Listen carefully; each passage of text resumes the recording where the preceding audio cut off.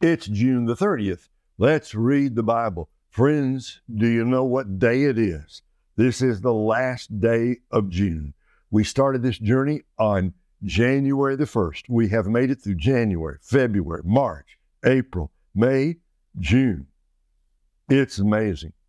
Turn to a friend right now and just say, it's amazing, because it is.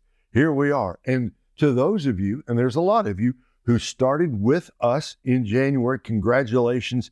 Even if you've missed some, it doesn't matter. And I know I continue to be amazed by the number of people who tell me they haven't missed a single one. Well, God bless you, whether you're brand new or whether you've been with us a month or two or all 6 months. Today, we are exactly one half of the way through the Word of God. What a joy, what a privilege, and what a blessing. We're halfway up Mount Everest, and by God's grace, we're just going to keep on reading, keep on climbing, and by the end of the year, we're going to be at the end of the book of Revelation. So this note came in. Good morning, Pastor Ray. So grateful for this Lord's Day and to be able to start it on the Bible bus. We always keep you on our prayers. Thank you for your dedication to reading through the Bible and making these videos available. Well, we do it because there's a lot of us who really need to know the Word of God. We want to know what it says. And there's a lot of us, I think, myself included, and I'm definitely in this group. I've read the Bible before a number of times, taught it, studied it, and doesn't matter. Every time you read it, something new. So today, for the halfway mark Bible reading, we're near the end of 2 Chronicles. This is Hezekiah's highest point. The Hezekiah was a tremendous king, and this is his greatest victory. 2 Chronicles 32 and 33. And I'm going to suggest it's his greatest victory, followed by what can only be regarded as a heartbreak. Let's begin to read. Chapter 32 of 2 Chronicles. After Hezekiah's faithful deeds, King Sennacherib of Assyria came and entered Judah. He laid siege to the fortified cities and intended to break into them. Hezekiah saw that Sennacherib had come and that he planned war on Jerusalem. So he consulted with his officials and his warriors about stopping up the water of the springs that were outside the city, and they helped him.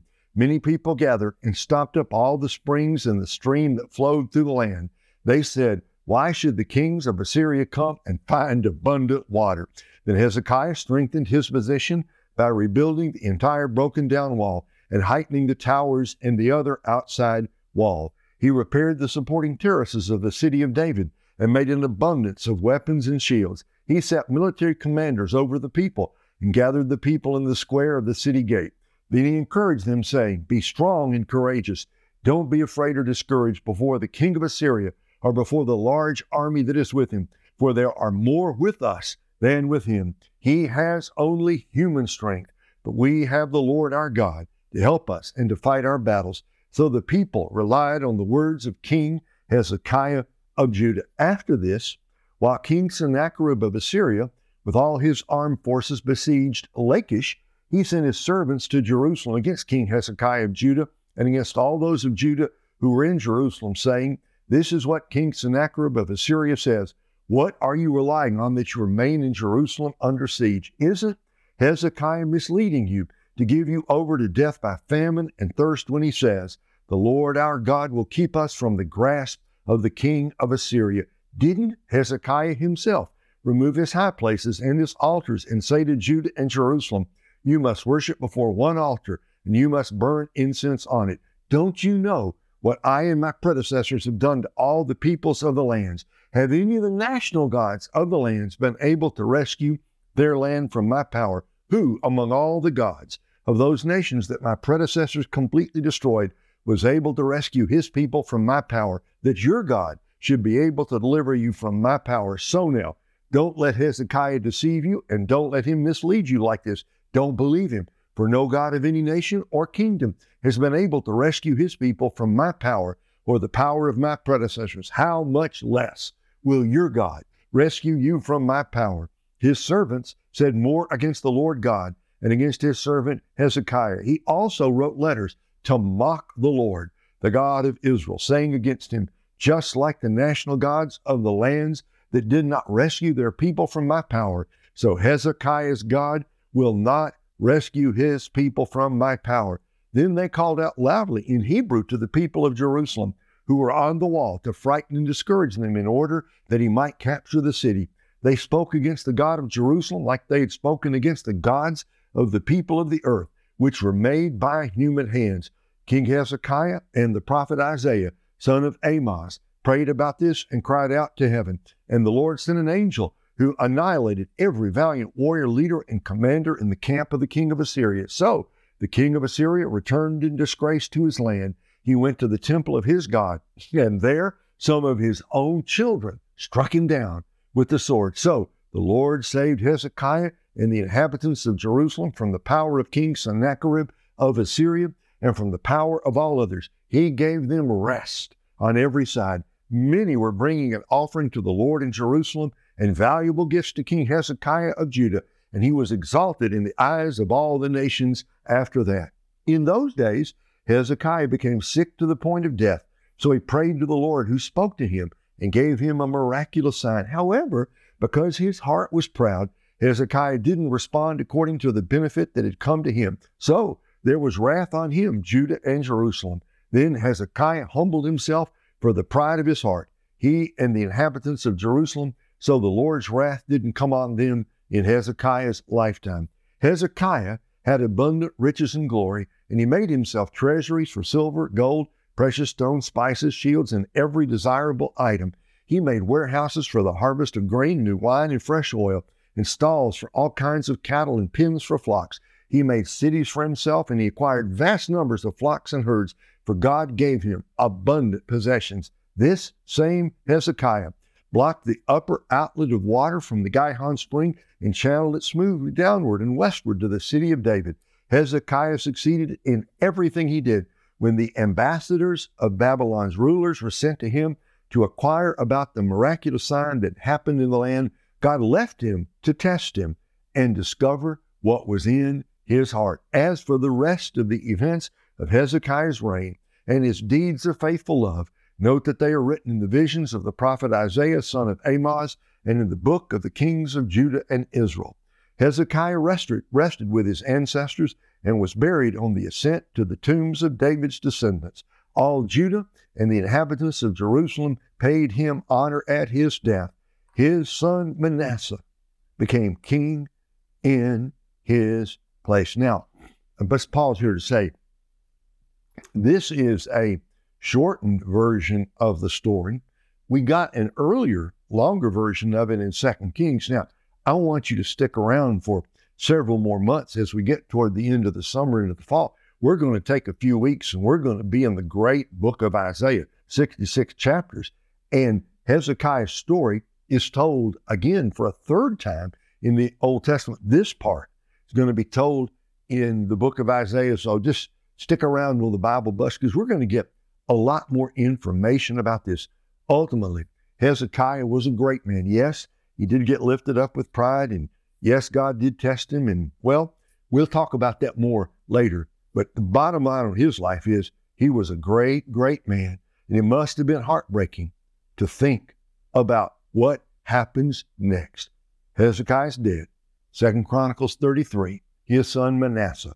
Manasseh was 12 years old when he became king, and he reigned 55 years in Jerusalem. He did what was evil in the Lord's sight, imitating the detestable practices of the nations that the Lord had dispossessed before the Israelites. He rebuilt the high places that his father Hezekiah had torn down and reestablished the altars for the Baals. He made Asherah poles, and he bowed and worshiped all the stars in the sky and served them. He built altars in the Lord's temple where the Lord had said, Jerusalem is where my name will remain forever. He built altars to all the stars in the sky in both courtyards of the Lord's temple. He passed his sons through the fire in Beth Hinnom Valley. He practiced witchcraft, divination, and sorcery, and consulted mediums and spiritists. He did a huge amount of evil in the Lord's sight, angering him. Manasseh set up a carved image of the idol which he had made in God's temple that God had spoken about to David and his son Solomon. I will establish my name forever in this temple and in Jerusalem, which I have chosen out of all the tribes of Israel. I will never again remove the feet of the Israelites from the land where I stationed your ancestors. If only They will be careful to do all I have commanded them through Moses, all the laws, statutes, and judgments. So Manasseh caused Judah and the inhabitants of Jerusalem to stray, so they did worse evil than the nations the Lord had destroyed before the Israelites. The Lord spoke to Manasseh and his people, but they didn't listen. So he brought against them the military commanders of the king of Assyria. They captured Manasseh with hooks, bound him with bronze shackles, and took him to Babylon. When he was in distress, he sought the favor of the Lord his God and earnestly humbled himself before the God of his ancestors. He prayed to him, and the Lord was receptive to his prayer. He granted his request and brought him back to Jerusalem, to his kingdom. So Manasseh came to know that the Lord is God. Hold on to that. Hold on to that. After this, he built the outer wall of the city of David from west of Gihon in the valley to the entrance of the fish gate. He brought it around Ophel, and he heightened it considerably. He also placed military commanders in all the fortified cities of Judah. He removed the foreign gods and the idols from the Lord's temple, along with all the altars he had built on the mountain of the Lord's temple and in Jerusalem, and he threw them outside the city. He built the altar of the Lord and offered fellowship and thanksgiving sacrifices on it. Then he told Judah to serve the Lord, the God of Israel. However, the people still sacrificed at the high places, but only to the Lord their God. The rest of the events of Manasseh's reign, along with his prayer to his God and the words of the seers who spoke to him in the name of the Lord, the God of Israel, are written in the events of Israel's kings. His prayer and how God was receptive to his prayer, and all his sin and unfaithfulness, and the sites where he built high places and set up Asherah poles and carved images before he humbled himself, they are written in the events of Hosea. Manasseh rested with his ancestors, and he was buried in his own house. His son Amon became king in his place. Amon was 22 years old when he became king, and he reigned 2 years in Jerusalem. He did what was evil in the Lord's sight, just as his father Manasseh had done. Amon sacrificed to all the carved images that his father Manasseh had made, and he served them. But he did not humble himself before the Lord, like his father Manasseh humbled himself. Instead, Amon increased his guilt. So his servants conspired against him and put him to death in his own house. The common people killed all who had conspired against King Amon, and they made his son Josiah king in his place. So, you're reading all this. What are we supposed to think? Wow. This stuff about Manasseh, the story about Manasseh's evil. The story of his evil is told in two places, in 2 Kings and here in 2 Chronicles 33. But the story of his repentance is only told in 2 Chronicles. 2 Kings gives us the evil he did and the evil he introduced into the nation. Only 2 Chronicles tells us he was taken to Babylon, where he humbled himself, where he got right with God. Then he came back and he blessed his people.